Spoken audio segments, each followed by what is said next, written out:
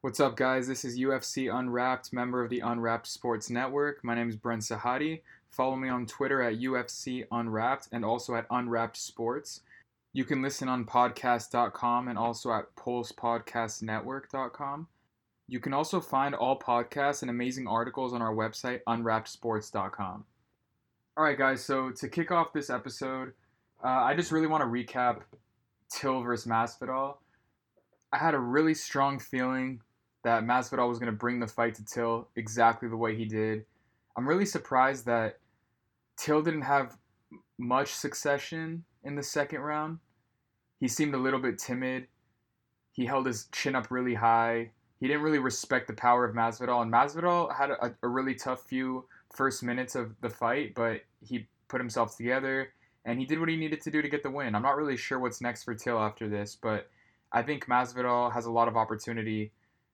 He actually called out Conor McGregor too, so I don't know if that's going to happen, but there's a lot of good matchups left for Jorge. I think we just need to see a little bit more play out in the welterweight division to know exactly what's next for him.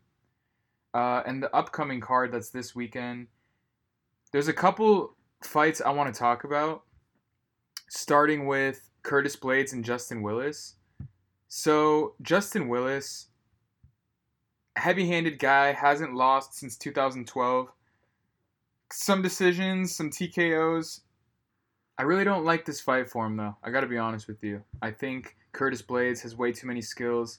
Yes, he got KO'd by Francis in his last fight, but do not discredit Blades. He's on a tear. Regardless of that loss, he beat Alistair Overeem, Mark Hunt, Alexei Olenek. In my opinion, he just has way too many tools for someone like Justin Willis. So this fight is most likely going to go to Curtis Blades. I really just see the wrestling being way too big of a problem for Willis to handle. The fight's going to go to the ground, second round TKO. And the odds make sense. Curtis Blades minus 260, Justin Willis plus 205. I'm not sure if I necessarily like the value for Curtis Blades at minus 260 to bet on him straight, but that is my pick. And then for the main event, there's Anthony Pettis and Stephen Thompson.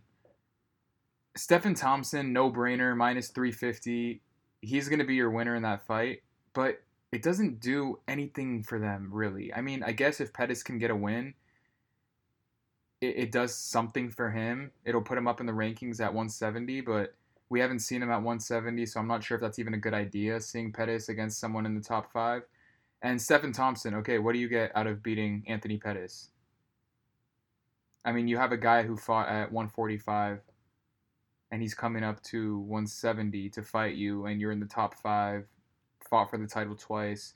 This fight does nothing for me, but my decision is Stephen Thompson by decision.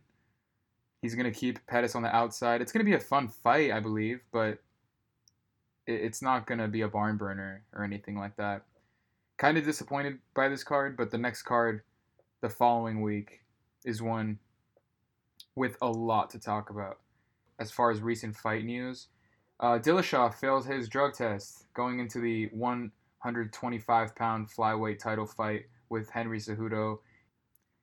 He tested hot on his test from USADA, and he relinquished willingly his bantamweight title. He came clean on Instagram, said exactly what happened.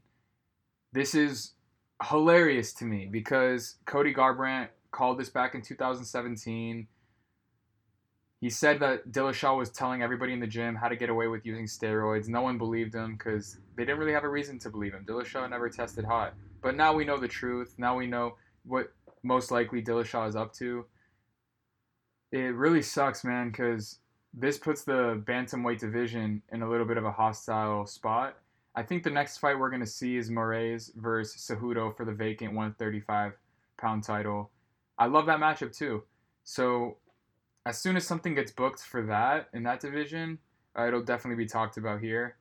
There's some recent fights that got booked that excite me. There's a welterweight matchup between Rafael Dos Anjos and Kevin Lee. Kevin Lee's going up to welterweight. I think that matchup's beautiful. Two very good strikers. One of them great wrestling, the other one jiu-jitsu.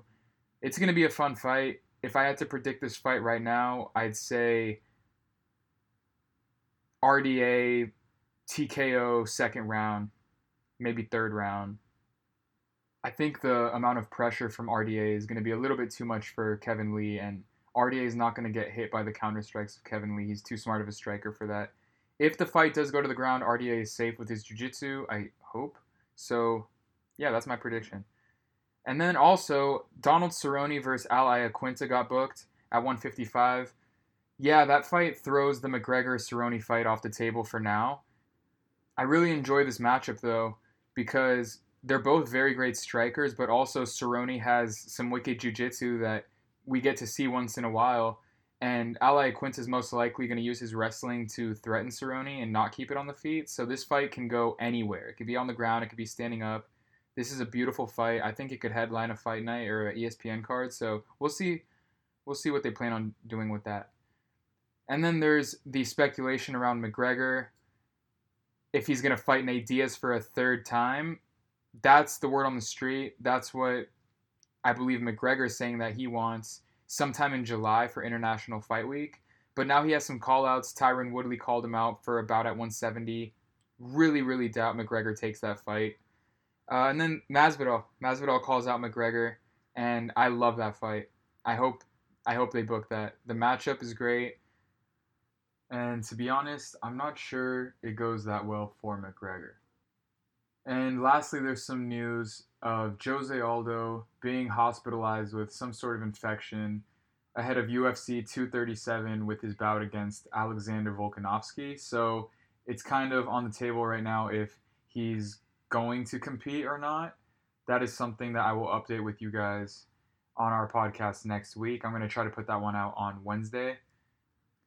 And that's all I have for today. Sorry for the short podcast, just not much to talk about, but the following next couple weeks, the cards are much more stacked, so we'll be able to do a much bigger breakdown, give more predictions, more betting tips. Again, thanks guys for tuning in. UFC Unwrapped, Episode 4. Follow us on Twitter at UFC Unwrapped and also at Unwrapped Sports. You can listen on podcast.com and the Pulse Podcast Network at pulsepodcastnetwork.com.